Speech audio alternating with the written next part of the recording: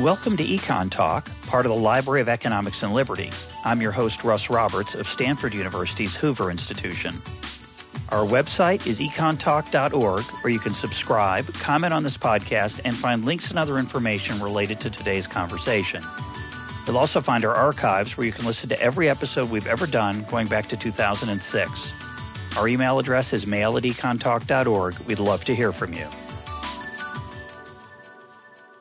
Today is December 23rd, 2014, and I want to mention that as we have done in the past, we'd like to know your top episodes of the year. To participate, go to econtalk.org, where you will find a link in the upper left-hand corner to a survey that will give you a chance to tell us a little bit about yourself, give us some general feedback if you'd like, as well as voting for your 5 favorite episodes of 2014. That survey will stay up through early February of 2015, and I will announce the results sometime in mid to late February. Now on to today's guest, Joshua Green, professor of psychology at Harvard University and the director of the Moral Cognition Lab there. He is the author of Moral Tribes, Emotion, Reason, and the Gap Between Us and Them, which is our topic for today's episode. Josh, welcome to Econ Talk. Oh, thanks very much for having me. So this is a fascinating, thought-provoking, and very ambitious book. It's really, it's got an enormous amount of stuff packed into it. Ideas, claims for making the world a better place, some fantastic thought experiments. We'll try to do justice to the book. I want to start with what you call our tribal nature. You argue that we've evolved to be fairly effective cooperators within our tribes, but not so good cooperators with other tribes. Explain what you mean by that, what you mean by the tribes and the tragedy of common sense morality. Right. Well, so it begins with a question of what is morality to begin with? And what I think, and a lot of other recent commentators and some people in some sense going all the way back to Darwin think morality is fundamentally about is our social nature, and more specifically about cooperation. That is, that what we call morality is really a suite of psychological tendencies and capacities that allow us to live successfully in groups, that allow us to reap the advantages of cooperation. But these tendencies that make up morality come primarily in the form of emotional responses that drive social behavior and that that respond to other people's social behavior. I think a natural starting point begins with a familiar story to economists. This is the tragedy of the commons, which I can talk about a little bit if you want. Yeah, go ahead. Yeah. So the tragedy of the commons is a parable told by the ecologist Garrett Hardin.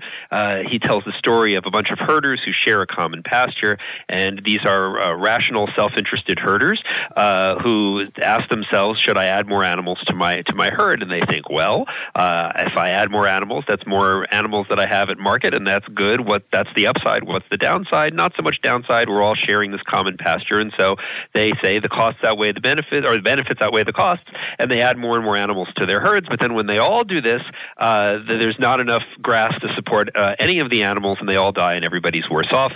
And that's the famous tragedy of the commons. And it's basically a parable about the problem of cooperation, which is really the problem of how do you get people to put collective interest over self-interest. And with the key point that by doing so, they'll be better off. Their self-interest will actually be served. So it's not a literal sacrifice. It's a sacrifice in the short run for a longer run benefit.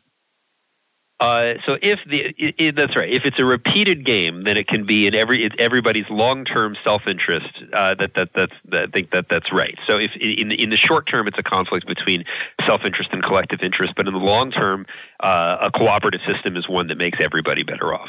Although at any given moment, it may be possible for someone, at least in a short-sighted way, to benefit themselves at the expense of the group. Absolutely. Right. And so the idea is that our minds are designed to help us solve this problem. And you can think of us as having psychological carrots and sticks that we apply to ourselves and that we apply to other people. So a psychological carrot that we apply to ourselves to be cooperative would be feelings of love and friendship and goodwill that motivate us to say, hey, it's not just my sheep that matter, it's everybody else's sheep, or at least some other people's sheep, motivates you to be cooperative. Or you can have negative feelings that act as a stick for yourself, like shame shame and guilt. I would feel ashamed of myself if everybody else limited the size of their herds for the greater good, and then I cheated. And we have positive feelings that reward other people. So you have my gratitude if you keep your sheep in line. And we have negative feelings that punish other people. You'll have my contempt and my anger and my disgust if you grow your herd as much as you feel like without regard for the rest of us who share the pasture. And so the idea is these feelings, these psychological carrots and sticks that we apply to ourselves and other people, that's the core of morality, and that's what makes basic cooperation within a group possible. And just to mention Adam Smith, in the Theory of Moral Sentiments, he says man desires not only to be loved, but to be lovely. And so there's some self-regulating impulse to do the right thing because you want people to respect you, and those carrots and sticks are flying around with all of our social interactions. So it works pretty well, and we had Pete Boettke on Econ Talk talking about the work of Elinor Ostrom, which she got the Nobel Prize for, where she explains that within small groups, they often devise norms and other voluntary, non-coercive ways to limit the tragedy. But the problem you're fascinated by, which I am too, is when two tribes come along and they don't share the same morality. So talk about the tragedy of common sense morality as you describe it. So this is my sequel to Hardin's parable, and one version of it goes like this. So imagine that there's this large forest, and all around this large forest are many different tribes. And these different tribes are all cooperative, but they're cooperative on different terms. So on the one side, you might have your communist herders who say, not only are we going to have not only are we going to have a common pasture, we're just going to have a common herd, and that's how everything gets aligned. Everything's about us. And on the other side of the forest, you might have the individualist herders who say, not only are we not going to have common herds, we're not going to have a common pasture. We're going to privatize the pasture and divide it up, and everybody's responsible for their own piece of land, and our cooperation will consist in everybody's respecting each other's property rights as opposed to sharing a common pasture. And you can imagine any number of arrangements in between. And there are other dimensions along which tribes can vary. So they vary in what I call their proper nouns. So that is which leaders or religious texts or traditions have authority to govern daily life in the tribe. And tribes may respond differently to threats and outsiders. Some may be relatively laissez-faire about people who break the rules. Other people may be incredibly harsh. Some tribes may be very hostile to outsiders. Others may be more welcoming. All different ways that tribes can achieve cooperation on different terms. And they're all dotted around this large forest. And then the parable continues, one hot, dry summer, lightning strikes and there's a forest fire and the forest burns to the ground, and then the rains come and suddenly there's this lovely green pasture in the middle. And all of the tribes look at that pasture and say, nice pasture, and they all move in. And so now we have in this common space all of these different tribes that are cooperative in different ways, cooperative on different terms, with different leaders, with different ideals, with different histories, all trying to exist in the same space. And this is the modern tragedy. This is the modern moral problem. That is, it's not a problem of turning a bunch of me's into an us. That's the basic problem of the tragedy of the commons. It's about having a bunch of different us's all existing in the same place, all moral in their own way, but with different conceptions of what it means to be moral. And so if our basic psychology does a pretty good job of solving the me versus us problem, of having basic cooperation within a group, the modern problem, both I think philosophically and psychologically, is what kind of a system and what kind of thinking do we need to regulate life on those new pastures of the modern world, where we have many different tribes with many different terms of cooperation, many different moral systems. Before we go further, I want to just ask you an aside question that I thought about it as I was reading the book, which is you argue that we evolved morality to help us solve these kind of problems. Why do we have different ones? And in particular, we'll probably come back to this later on, but I'm more of a bottom-up guy than you are. You're a top-down guy more than I am. You concede in places that bottom-up is good, and I, of course, concede in certain places that top-down is good. But overall, we have a philosophical difference, and you identify that difference to some extent with the northern and southern tribes. The northern tribes being more individualistic. Metaphorically, northern and southern, yeah. Right, and southern tribes being more collectivist. And as you point out, there's obviously lots of gray areas in between. Why do you think there are such different ideologies to start with? Why am I a bottom-up guy and why are you a top-down guy? And you talk a lot about the fact that, of course, we both think we're right and we both think we have evidence for why we're right. But given that the world's a complicated place, how do we get that difference to start with? Why don't we both have the same morality toward how we solve problems? Well, so I'm not sure exactly what you mean by bottom-up and top-down, but I actually have – I think the leading – scientific explanations are at least what I would call pretty bottom-up-ish. So a couple of sort of places here. So Joe Henrich and colleagues, for example, have collected evidence from small-scale societies all around the world and found quite a bit of variation in terms of how people cooperate in the quote lab, that is, having them play standardized economic games, and then also in their everyday life. So take the Lamalera of Indonesia. These are people who make their living by hunting whales in collective hunting parties. So their livelihood depends very much on cooperation. And sure enough, when you have them do public goods game, prisoner's dilemma, so the kinds of economic games that model the tragedy of the commons, they're exceptionally cooperative. You have other societies where people hunt individually. I hope I'm getting this right, but the Machigenga of I believe Peru, but certainly in South America, they hunt as individuals and individual families, and when they play these economic games, they are much less cooperative, which is not to say that they're not cooperative people, but they tend to cooperate within family as opposed to across families, at least economically. Now, if you live in a place where there are whales to be hunted, then there are advantages to having a cooperative way of life. If you live in the Amazon where there aren't whales to be hunted and the way you get food is by just going off in your own direction and finding what you can, then that lends itself to a more individualistic society. There was a paper that came out a couple of years ago, or actually maybe it was just this year, by Kitayama and colleagues, arguing that there are big differences between cultures and this is going back to some ideas from Richard Nisbet and colleagues, cultures that cultivate wheat versus cultivating rice. The more collectivist cultures of Asia are ultimately driven by the original rice-based economy that lived there, where rice cultivation can be incredibly productive, but requires a lot of intense cooperation. And Nisbet has also, for example, cited evidence about more individualistic tendencies for people who live in herding cultures where, if it's a mountainous region and you're not going to be growing crops on the ground, but instead are going to be herding sheep, let's say, that ends up leading towards a more individualist society. So not sure if we actually disagree on this. But I don't think we do at all. I'm just trying to get a more nuanced view, which I think is in the book, which is the tribe we're in is not just a result of evolution. It's also cultural and depends on our situation. Absolutely. Yes. No, I think that what we're born with is a set of options, that it's a lot like language, right? That all humans are born, or all healthy humans are born with the capacity for language, but whether you end up speaking English or Chinese or something else is going to depend on the environment, the linguistic environment into which you're born. So let's talk about the two trolley problems and what you learn about morality from those. Obviously, there's a lot of variations on the trolley problems that you talk about in the book, but talk about the two basic ones and talk about what you mean by automatic mode and manual mode, which I found very, very interesting.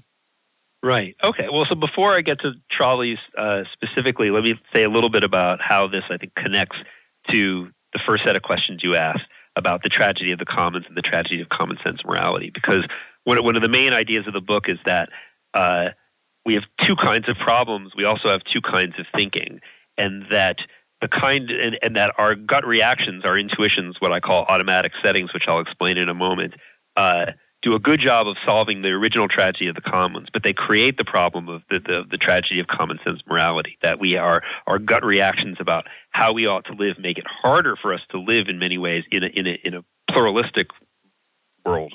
So let me give you my metaphor, which would be familiar to people, for example, who've read, well, at least the idea is familiar to people who've read Daniel Kahneman's book, Thinking Fast and Slow, and a lot of the research on dual process decision making.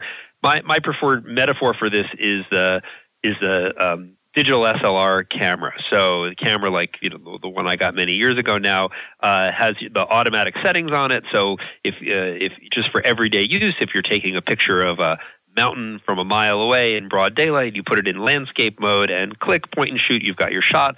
Or if you're taking a picture of somebody up close in indoor light, then you put it in portrait mode and click, you've got your shot. And it also has a manual mode where you can by hand adjust the f-stop and everything else. And you might say, well, why does the camera have these two different ways of taking photos, your automatic settings and your manual mode?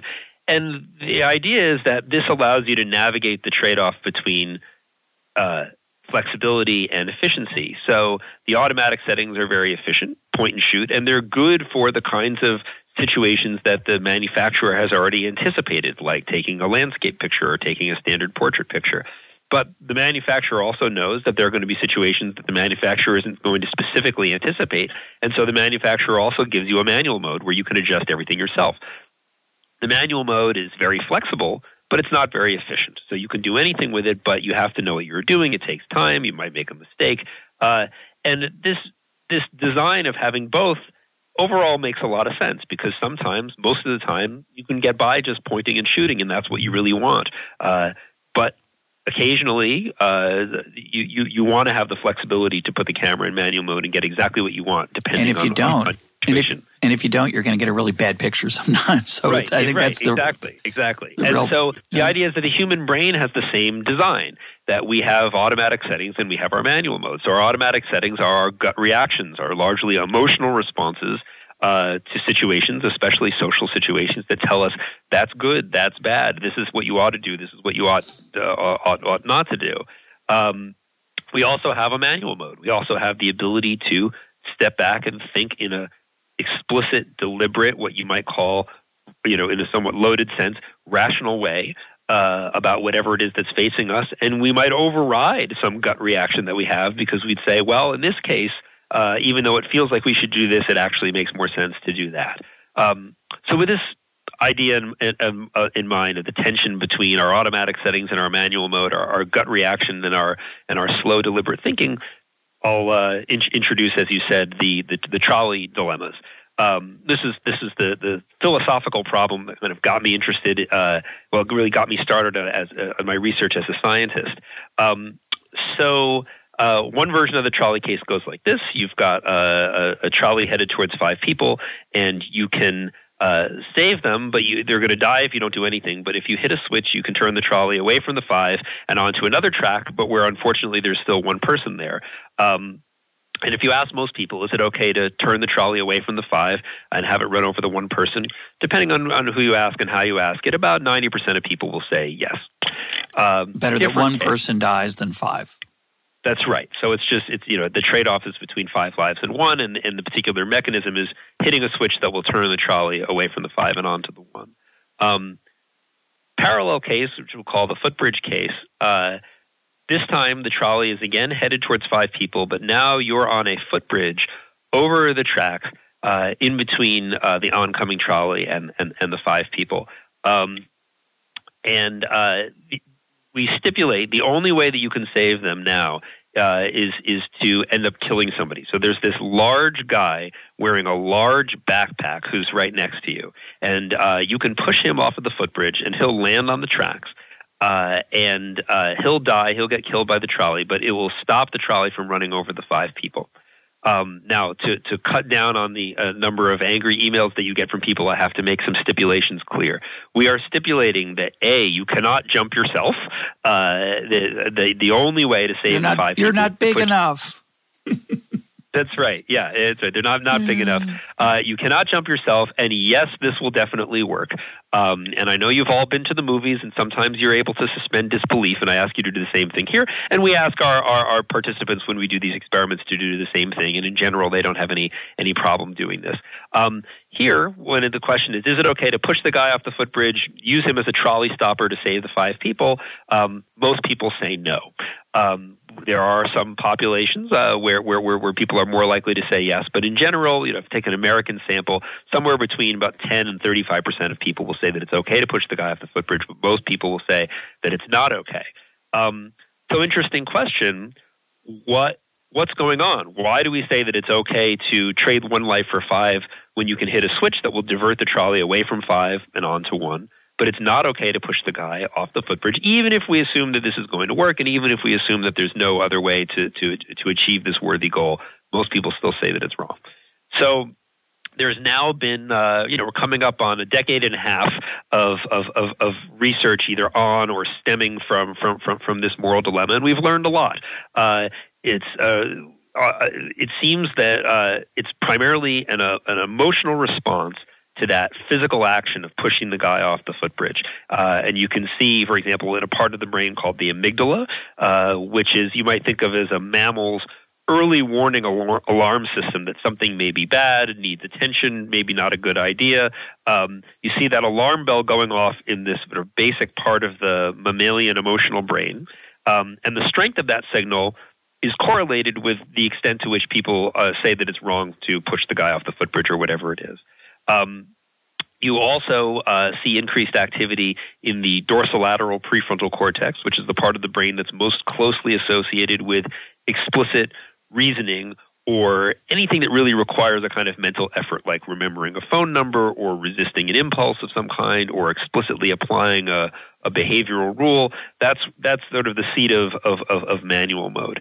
And these two signals from different parts of the brain, one a kind of automatic response to the action, and the other thinking, reflecting the balance of costs and benefits, do get out in the brain, and in some people they go one way, and some people go the other way. And if you give people a distracting secondary task, then they are then it slows down their utilitarian judgments. That is, the judgments where they say that it's okay to kill 1 to save 5. If you give people more time, they're more likely to give utilitarian judgment. People who give more reflective answers to tricky math questions are more likely to say that it's okay to push the guy off the footbridge.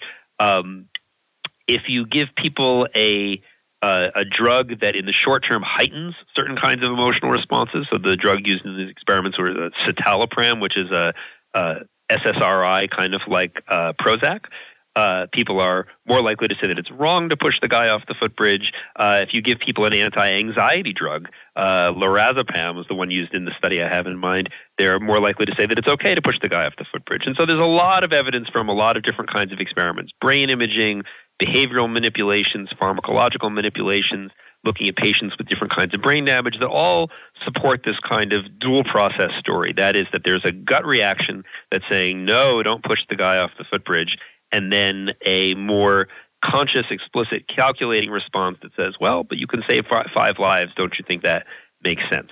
And, well, I could go on, but I'll leave it talk at that. about why how one might exploit or use those differences in. I mean, I just have to say as a footnote, there's a lot of experiments in economics that show make all kinds of different claims about behavior. And one of the aspects of these experiments, of course, and it's really a big one in the footbridge example, is that this is a very alien experience for most people. And I think the challenge in interpreting it, part of it is the fact that if it happened every day, if people were constantly shoving people over footbridges, maybe people would have different responses. Absolutely. There's a grappling uncertainty issue. And even though you say, don't be uncertain, it's I think that's the automatic part maybe that's kicking in, not necessarily the morality.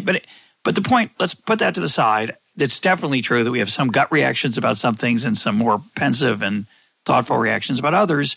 What's the implication of that for these tragedies of common sense morality, these philosophical, ideological, moral differences between tribes and groups? So there are a few dots, I think, that sort of need to be connected. So if you sort of follow the arc of the book, the first part is about the two tragedies and their different structure, and then the next part is about morality fast and slow in general. And I think, this initially is just illustrating the idea that our moral thinking involves a tension between gut reactions to certain types of actions that are generally bad, but maybe not always bad, and then a kind of cost-benefit thinking that can either be selfish or it can be impartial in the case of the third-party observer saying, well, isn't it better to save more lives?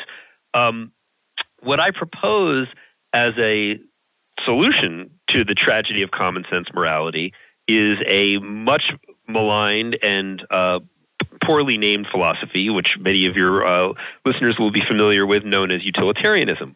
And boo, you can hear that. That was ooh. It was just suspense. It wasn't necessarily. I have an anti-utilitarian streak, but I have a pro one also. So I'm ambivalent. That was just ooh. Go ahead.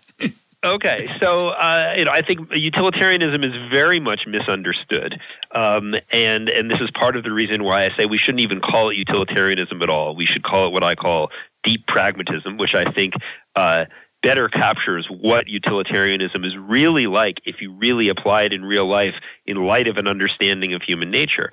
But we can come back to that. The idea, going back to the tragedy of common sense moralities, is that, well, you've got all of these different tribes with all of these different values based on their different ways of life. What can they do to get along? And I think that the best answer that we have is, well, let's back up. In order to resolve any kind of trade-off, you have to have some kind of common metric. You have to have some kind of common currency. And I think that what utilitarianism does, whether it's the moral truth or not, is provide a kind of common currency. So what is utilitarianism? It's basically the idea that it's really two ideas put together. One is this idea of impartiality. That is, at least as social decision makers, we should regard everybody's interests as of equal worth. Everybody counts the same. And then you might say, okay, well, but what does it mean to count everybody the same? What is it that really matters for you and for me and for everybody else? And there the utilitarian's answer is what is sometimes called, somewhat accurately and somewhat misleadingly, happiness. But it's not really happiness in the sense of cherries on sundaes, things that make you smile. It's really the quality of conscious experience.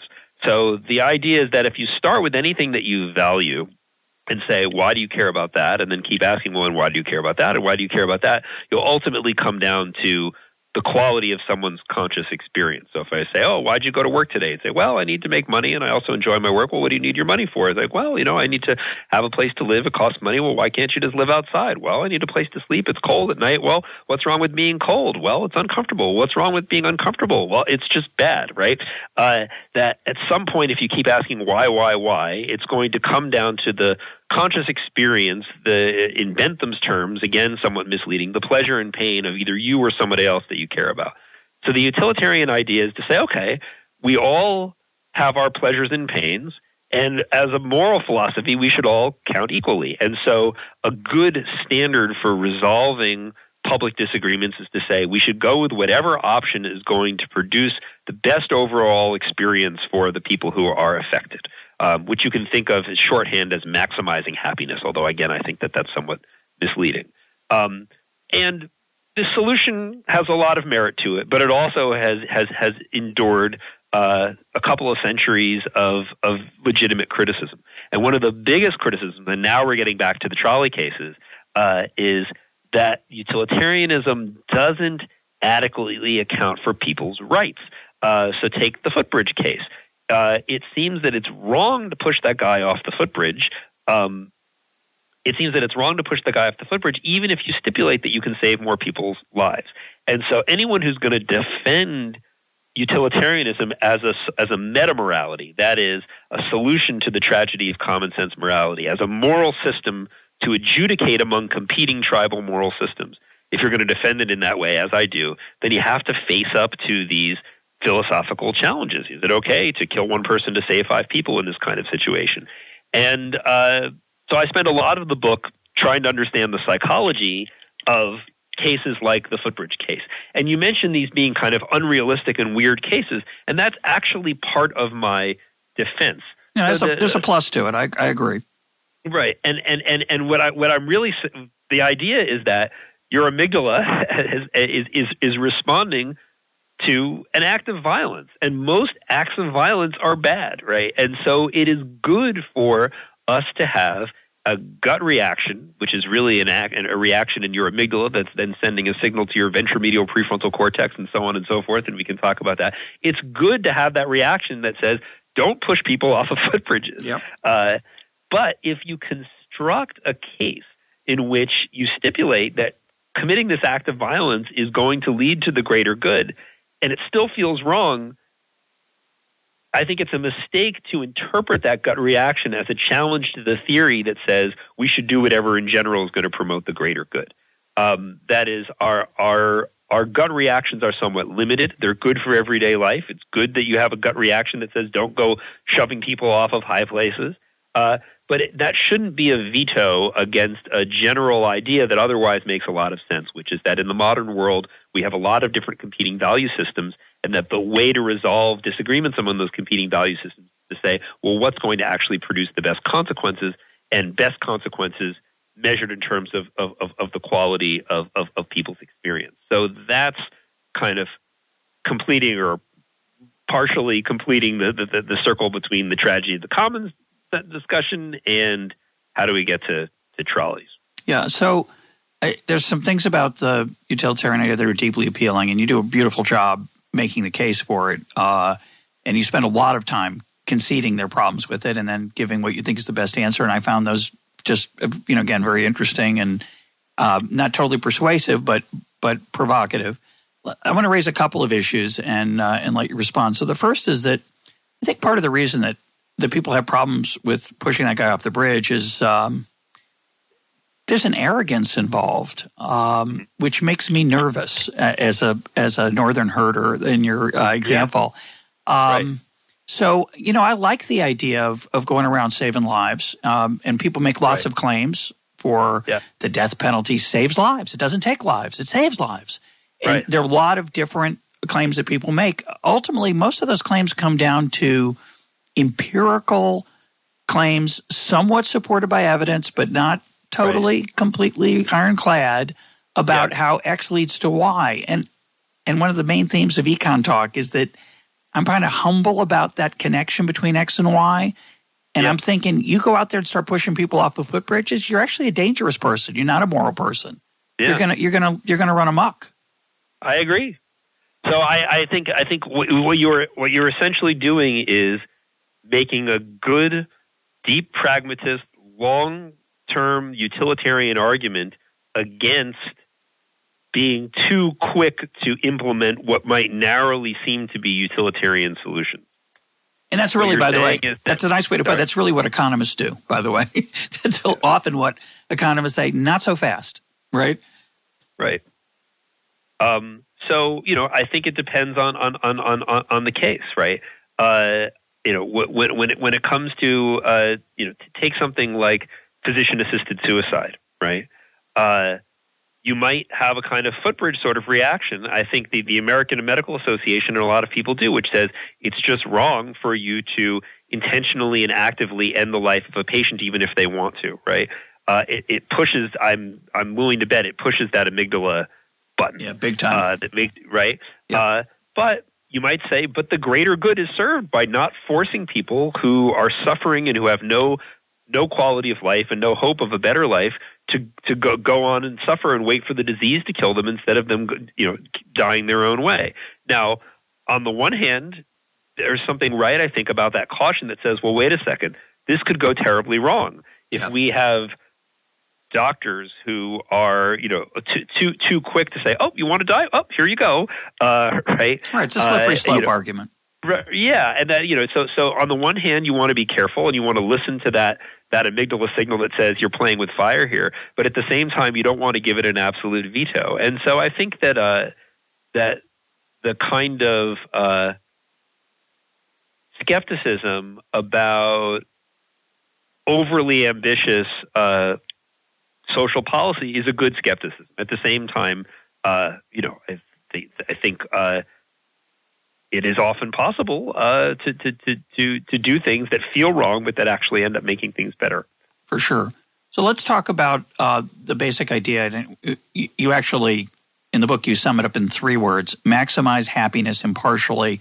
And of course, by happiness, you don't mean necessarily, although it could include dancing at a party while drunk, or gorging on ice cream. It's a richer concept. We talk, sometimes we call it flourishing here on the program, or I think the fancy name is eudaimonia. I don't know if I'm pronouncing it correctly. I think that's Aristotelian. And it's about, there's a whole very rich menu of stuff that give us a feeling of pleasure, of utility, of satisfaction, deep tranquility, serenity, et cetera. And we're going to be open about what, we're not going to try to narrow down that definition. Right. So I'm with you there. So for me as an individual, just me, I face trade-offs all the time about satisfaction and pleasure and happiness. How long should I stay at work? Should I watch the football game instead of helping my kids with their homework?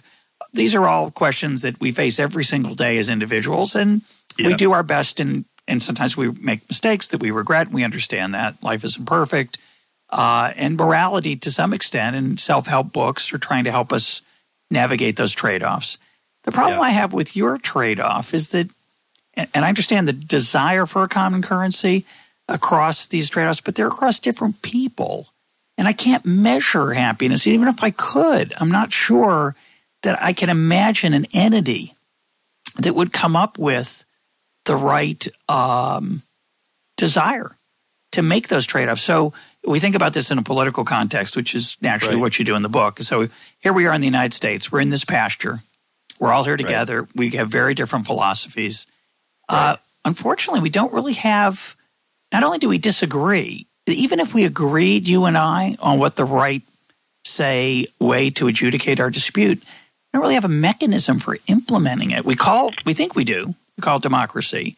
But it's a very imperfect mechanism that often exploits our differences for the benefit and gain of individuals. So it's not obvious to me that it's even a good idea to say, let's pretend we could decide what is the greatest happiness across these 330 million people, let alone the 7 billion, and then hope that somehow it'll get implemented. Is that really a practical solution to our political problems? So I don't think that there is any alternative. I think that we are living someone's attempts to adjudicate these trade-offs of values, and we can either just accept what the powers that be put in front of us, or we can vote our conscience and try to change them, or vote our conscience and say, yes, I endorse this. But I think that what you're objecting to is the difficulty of the problem, not an inherent problem with the solution, if you want to call it that I'm proposing. So I think it's easier to think about these things with a concrete example. So take the case of raising taxes on the wealthiest Americans. Now, let's suppose, and I know that this is controversial, but let's suppose that government spending can provide good stimulus to the economy and can increase employment and make things better off for the people who are employed as a result. Okay, so you have to do a trade-off. You might say, how much do the wealthiest people lose by having their incomes reduced by some amount from someone who's making $500,000 a year? They might pay instead of saying 30% in taxes, they'd pay 40% or something like that. Versus the benefits that go to people who now have jobs as a result of the expansion of the public sector, or children who have better shot at living a good life because of increased commitment to early childhood education, et cetera. There are a lot of empirical assumptions here or questions here, but if we can at least agree on the empirics, then there's the question of, okay, is this trade-off worth it? I don't think there's any way to avoid asking that question, and I think that in a lot of these cases, it's actually pretty clear that, for example, taking people who are already very wealthy and reducing their income somewhat doesn't really do much to their happiness. Whereas if you provide opportunities to people at the bottom of the scale, that actually can make an enormous difference in their lives. So, I think that the alternative is to just say, well, let it just evolve the way it evolves without consciously thinking about this as a social problem. But I don't think that that's a better alternative.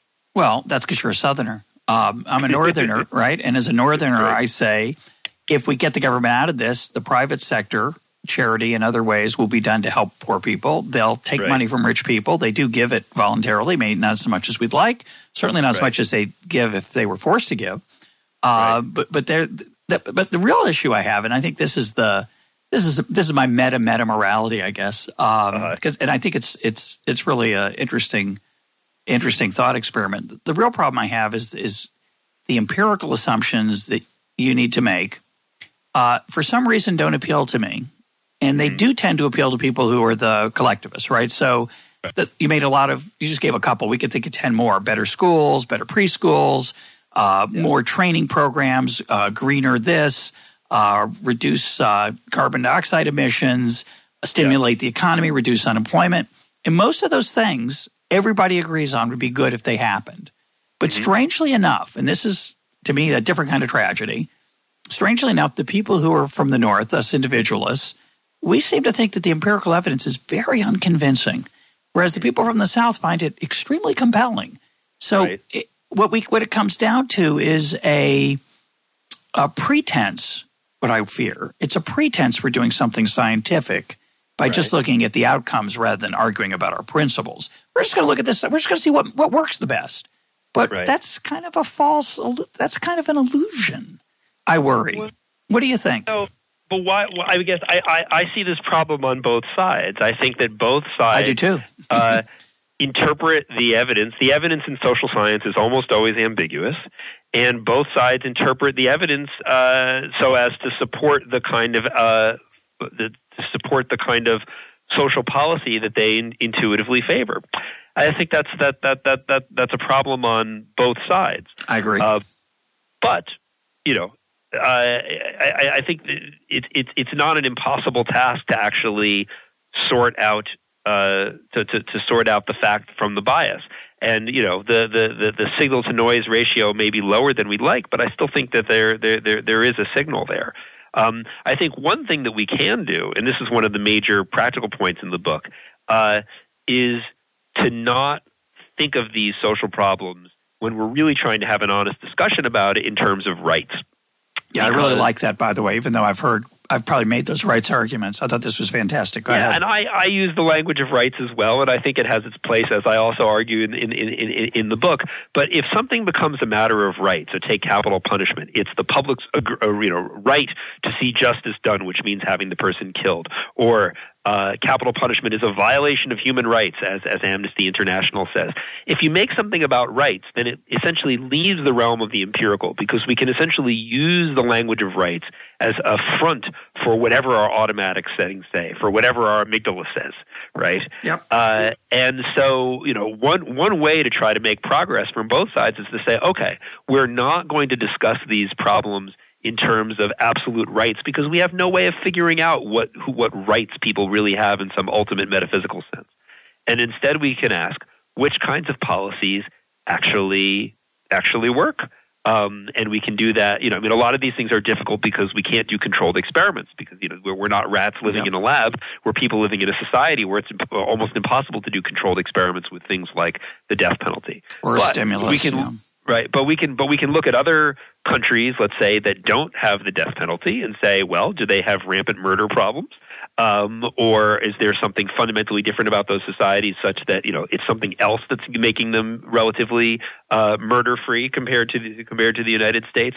But I think that the empirical battle is winnable, but it's 10 steps forward, 9 steps back. So let me phrase the challenge in a different way.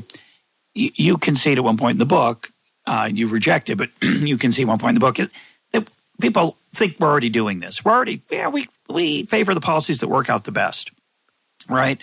Or that create the most happiness, or good for most people, or the quote best policies. And isn't part of the problem really that we're really pretending what we're arguing about? It's all rhetoric. We all have our stories to tell, as Ed Leamer says, we're pattern-seeking, storytelling animals. So we cherry pick our data, and it's just all this utilitarian stuff. All it's really doing is just giving me a different rhetorical frame for I'm not really going to make progress. So tell me something cheerful. So let's take the case of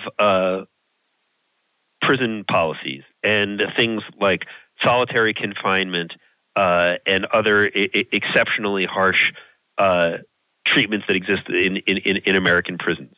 What you're seeing now, you see a lot of this in the news. Is for a long time, people on the left have been saying, these practices of exceptionally harsh punishment in prisons is not doing anything to help anyone. It doesn't deter that crime very much because most prisoners are not paying attention. Most would-be criminals are not paying attention to these level of details. It makes things miserable for the prisoners. Could be worse.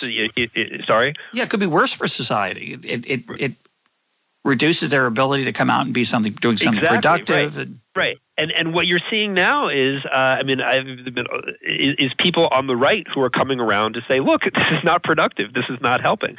This is a place where we're actually, I think, just beginning to see a consensus on left and right, at least on certain flashpoint issues like solitary confinement and things like that. And it's really driven by it's really driven by evidence. So that's a good example. And I'd use the drug war as another example. I think it's hard there are a lot of people who see it as a rights-based issue. People should not have the right to harm themselves. And when they see the effect of the drug war, they start, some, not all, but some people do change their minds based on the fact that they actually don't think it's making the world a better place. It's not reducing necessarily even the amount of drugs being taken. It's corrupting the police, et cetera. Right. So, I don't mean to argue that empirical evidence or reality doesn't come into it. I'm just a little worried about the bigger overarching claim. Right. Let me ask you a couple different challenges, and this is a little bit like ask the doctor. These are hard ones. Uber, the car sharing taxi-ish service that you can use on your iPhone, recently got in trouble for in Sydney during a crisis situation, and it's happened out with natural disasters. There's an increase in demand to get somewhere, and the Uber algorithm raises the price, which draws more drivers into the area. And as an economist, whether I'm a Southerner or not, or Northerner or not, that kind of, I love that. I see more people getting out of town. A lot of people can't see it. They don't care even. They see that it's just wrong to take advantage of people, and they think Uber is immoral. And to me, it's amoral, and in fact, it's good. So why do you think people have that reaction to so-called price gouging? So I actually haven't followed the details of the Uber situation, and I would say whether or not I think it's a good or bad thing will probably turn on facts that are not much discussed in the case. So I think the kind of standard bluff response to price gouging is, there's a flood, and the people who are selling buckets are suddenly selling it for $1,000 each. And the idea is you are exploiting those people. You're making it harder for people to deal with their emergency, and they could be losing an awful lot. Because you're saying, hey, this is a chance where I can make an extra buck. And so from a utilitarian perspective, you're saying, okay, so you get a little extra money selling your stuff, and the other person's house gets flooded, or I should have said fire, right? There's a fire and the person selling buckets, and the other person's house is burning down, and you're concerned about making a few extra dollars taking advantage of someone in need. There, I think, the utilitarian analysis clearly says price gouging is terrible. You're taking a little gain for yourself, relatively speaking, because someone is desperate and they're trying to save, their house, which is worth much, much more to them.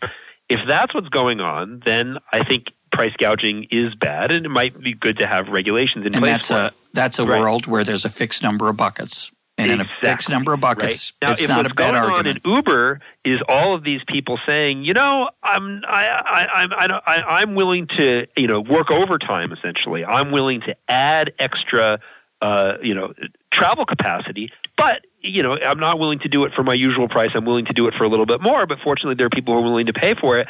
I actually think that is overall a better thing.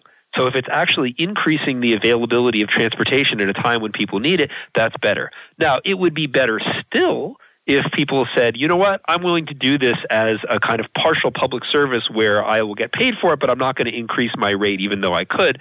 That would be even better. But, we naturally compare it to Uber at the usual price instead of someone staying home and not driving at all. So when I said that I think it depends critically on facts that aren't normally discussed, I would say it really depends on whether or not the alternative is not providing the service as opposed to providing the service at the usual price. So I'm going to concede my utilitarian side here, agree with you in the following way, which is that I think one of the things that's often missing from these conversations, and it's missing from some of the moral dilemmas in the psychology literature that you cite, is an awareness of what Hayek called the knowledge problem, the fact that knowledge is dispersed and it's very hard to get it in the real world into people's heads quickly. So in the case of Sydney, a lot of people didn't know that there was a crisis going on. A lot of people didn't realize there were hundreds, maybe thousands of people that wanted to get to the airport. And maybe if they knew, they would have volunteered to help them. They would have done a bunch of things. But that app alerted dozens or hundreds of drivers that there are a bunch of people who needed help. And that price played an incredibly important role. So my utilitarian side is where it agrees with you is that I actually am naive enough to think that if more and more people understood that phenomenon, they would be more understanding of higher prices and crises. So maybe that's my idealistic utilitarian side. Yep. No, I agree. I think it's well said. So I want to take an example you used that I found really interesting. I think all of us have to think about it, whether we're utilitarian or not. It's an example you take from Peter Singer. You say you're strolling in the park and you come across a shallow pond and there's a small child stumbled into it and is struggling and is going to drown. You can wade in and save the child, but you're going to ruin your $500 suit. And most people say you're morally obligated to wade in. You have to give up the $500 suit to save the child. Right. The problem is that it's much more difficult to then say, instead of buying the $500 suit, you should have sent it to a charity in Africa to save a child's life and maybe two children. Yep. So talk about that issue from the utilitarian perspective and how you respond to it. Right. So I think that Peter Singer had one of the most important insights of the 21st century, which is the non-obvious moral equivalence of those two cases that you described, which is of course controversial, but I think he's basically right. And I think that this is reflected in our in our intuitive morality, which both as a result of our biology and our cultural experience. So, we evolved both biologically and culturally to live in relatively small groups in which we cooperate. We solve the tragedy of the commons with the people who are immediately around us. And so when you imagine seeing that child right in front of you, that pushes those emotional buttons that say, you have to do something. This is a person who counts. This is a person who's is likely to be a member of your community.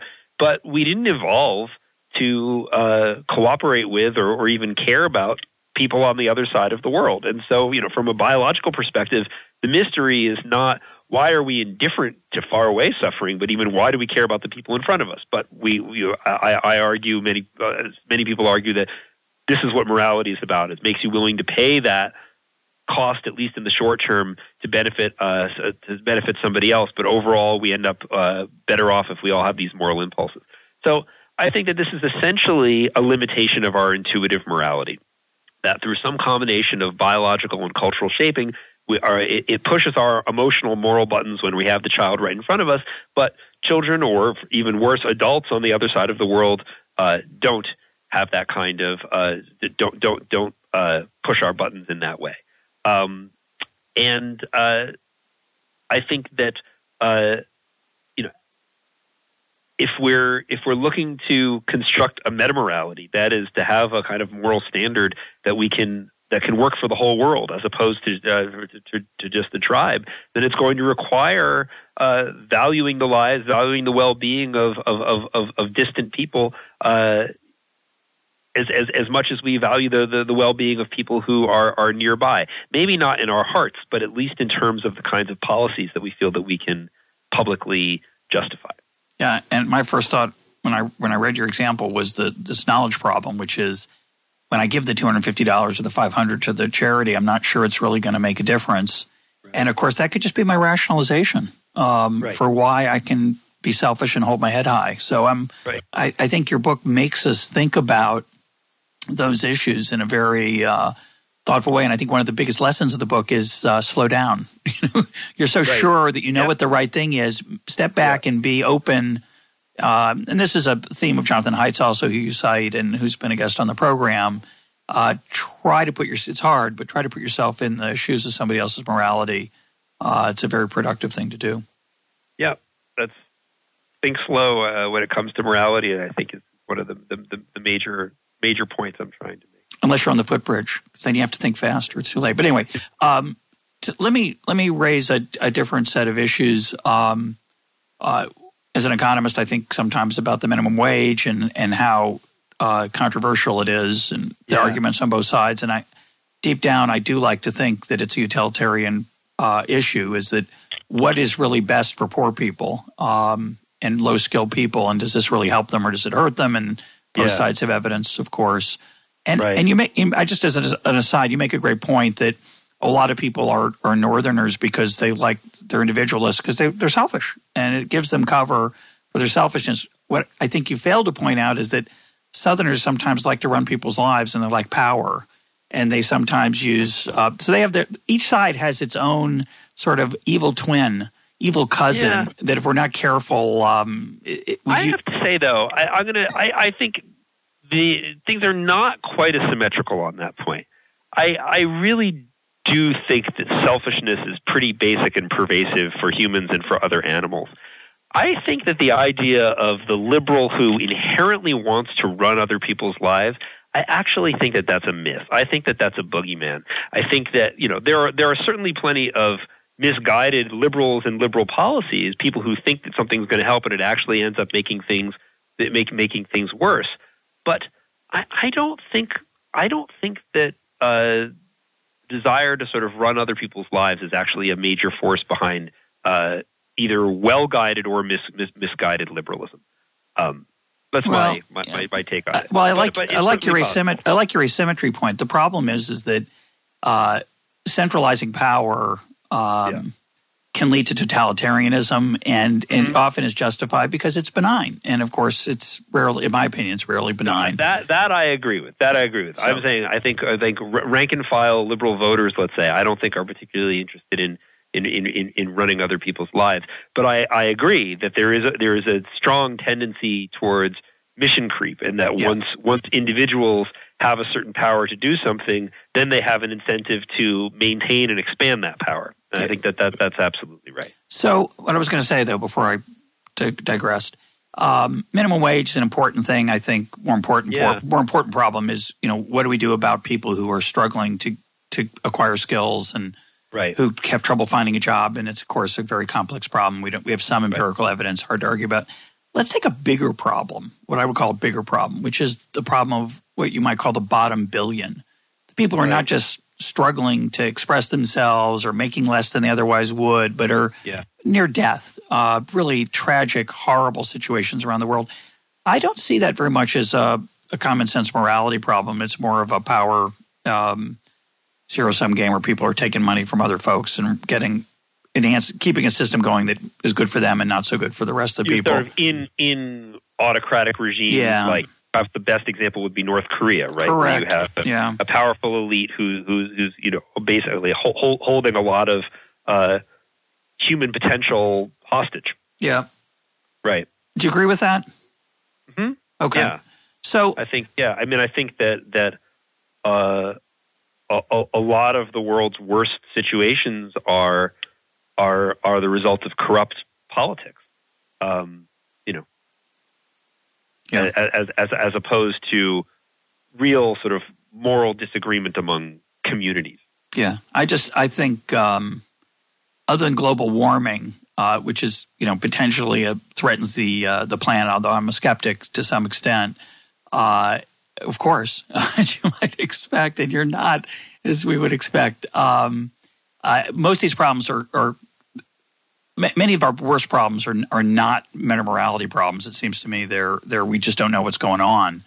Either we don't know what's going on fully, or there's something more basic going on. So I like your attempt to avoid conflict. I'm not sure it's the central problem. But even then, though, we as third parties face a moral question, right? Which is, do we intervene? And if we do intervene, how do we intervene, right? Yep. Do we use force to overthrow a kind of oppressive regime? Or do we impose economic sanctions as a result of what we see as human rights abuses? So, and there are disagreements within our own community about how, if at all, we should respond to people who are being oppressed by bad political arrangements. So I think that, in a sense, the powerful economies of the world, those nations could get together and pretty much do what they want to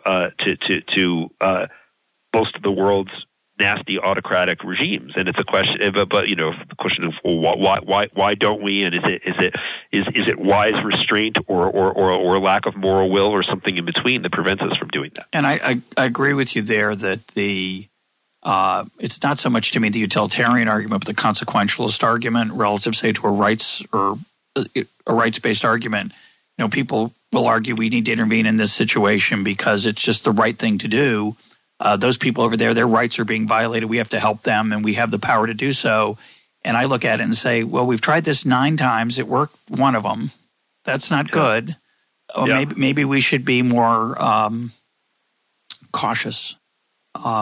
Let's close with a philosophical issue, which is really beautiful in the book, where you imagine you have a credible thought experiment. And you use it to argue for utilitarianism. I wasn't persuaded by it, but I loved it. I thought it was great. So imagine we could create a world of 3 different kinds of species. Species 1 is Homo selficius. Species 2 is Homo just like us. And species 3 is Homo utilis, or utilitas. Tell us what are those 3 species and what you come down with. What's your argument? Right. Yeah. So to provide a little bit of a background for this, I think that one of the big problems philosophically with utilitarianism is the Peter Singer problem and seeing where it goes. That is, what utilitarianism essentially says is that, at least if you're an ideal utilitarian, you'll turn yourself into a happiness pump. That is, you will just use whatever resources you have to make the world as happy as possible. And what that means in practice is using all of your resources to alleviate the misery of people who are in the worst possible shape. Right. And so there's nothing left for you personally, nothing left for your friends and your family. It's all just going to the bottom 1%. Right. And so how do you make sense of that? Because that seems to be above and beyond. And it seems to be a point against utilitarianism if it's overly demanding. So it's essentially a question of how does a utilitarian or a deep pragmatist deal with this over demandingness objection?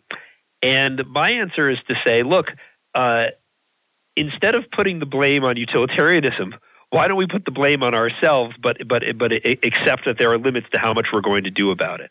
So, when I have a birthday party for my son or my daughter, instead of giving the money to charity, question is, can I really justify that in utilitarian terms? And in a sense, I can't. But at the same time, you have to operate within the limitations of your own mind and your own species. We didn't evolve for universal benevolence, and so it's not, I think, really in the cards for us to try to go there, at least not directly. Nevertheless, I think that we can step back and recognize that there is something better about universal benevolence, and that's what this thought experiment is about. So what we say is, suppose that you're a god or just in charge of the universe, and you can create a new species. And Homo selficius is a species of people where they only care about themselves. They only care about themselves and a few other people. And they do everything they can to amass as many resources for themselves as individuals and don't care about anybody else. And this ends up being a Hobbesian nightmare. And obviously this is not a very good world to live in. So we'll say, okay, we're not going to create that species. The real contenders are what I call Homo just like us and Homo utilitas. Homo just like us is we care a lot about ourselves and the people with whom we have close relationships, our close friends and our family, and to some extent about people with whom we have a certain shared identity. And most of the world we care about in a distant kind of way, but not enough to make much of a sacrifice. So we can, know that there are people who are children who are dying of preventable diseases, and we'd say, well, I'd like to help, but instead I'm going to renovate my kitchen because I'd like it to look nicer. And in that world, a lot of people are very happy, but there's an enormous amount of preventable misery that doesn't get prevented because people aren't willing to make any kind of sacrifice for people with whom they don't have a kind of personal connection. And then Homo utilitas is this species where everybody loves everybody, or at least everybody is willing to make sacrifices for the well-being of other people. In that world, just something you might imagine is that these are like mindless drones who have no kinds of who have no personality or no personal relationships. But I think that's the wrong way to think about it. I think the right way to think about it is in terms of just some of the people who are a bit more heroic than most of us. So someone who's willing to donate a kidney to a stranger, or someone like Wesley Autry who is willing to dive in front of a subway car to save a guy who is having an epileptic seizure from being crushed by a train. If you had a world full of people like that who have friends and family and who take care of themselves but who are willing to make sacrifices for other people when there are other people in great need, I think the world would be a lot happier. And even if we don't have it in us to sort of make those sacrifices, we sort of fallible humans, we can see that that would be a kind of better species, the kind of species you would choose to make if you were in charge of the universe. And so the idea is really just, if you actually step back from the limitations of our human values, we can see that even as we are unwilling to abandon the selfishness and the parochialism of our commitments, we can see that there would be something admirable, or that it would be more ideal if we could get rid of, could expand our concern, even if we don't see ourselves doing that anytime soon. Yeah, I just want to comment, and it's interesting, in Jewish law, you're obligated to give 10% of your income to charity. You can give up to 20, but after 20, you're discouraged because you risk becoming poor yourself. And that's, again, I didn't know about that limit. Yeah, so that's kind of a utilitarian consequentialist motive in there.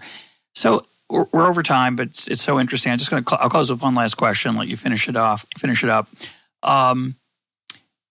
You talk about the fact that these tribal differences it's a little bit depressing. You've proposed a way to try to improve on them. A lot of people are very discouraged about the state of political life in America, the kind of differences we've been talking about, but philosophical differences which seem to be difficult to resolve. And you propose one way to get to improve things. One view would say it's actually it's getting worse. A lot of people think it's getting worse. We're more partisan. We're more combative. We get less done.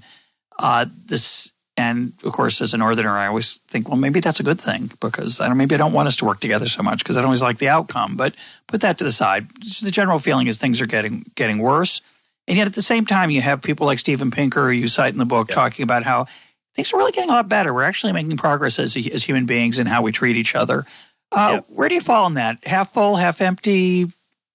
What do you think? I think that Pinker and the evidence he cites is absolutely right. That is that in almost every way that matters, the world is getting better. Now, that's not to say that there couldn't be some grand reversal as a result of climate change, or recently you talked about unfriendly artificial intelligence with Nick Bostrom, which is something I've been thinking a lot about myself, and things like that. So I don't want to say that our continued peace and prosperity, has to, as a matter of social scientific law, continue forever. But I think that despite the sense we get from reading the newspaper, the world is absolutely getting better. And the question is why? I think it's because we are cobbling together a meta-morality, that we are building systems that allow us not only to put us ahead of me, but allow us to reconcile the competing moral visions of the world's different us's and forge some kind of a global system that can allow as many people as possible to flourish. My guest today has been Joshua Green. His book is Moral Tribes. Josh, thanks for being part of Econ Talk. Oh, thank you so much for having me.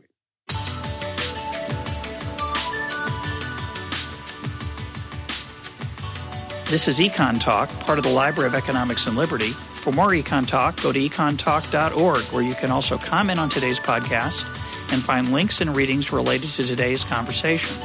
The sound engineer for Econ Talk is Rich Goyette. I'm your host, Russ Roberts. Thanks for listening. Talk to you on Monday.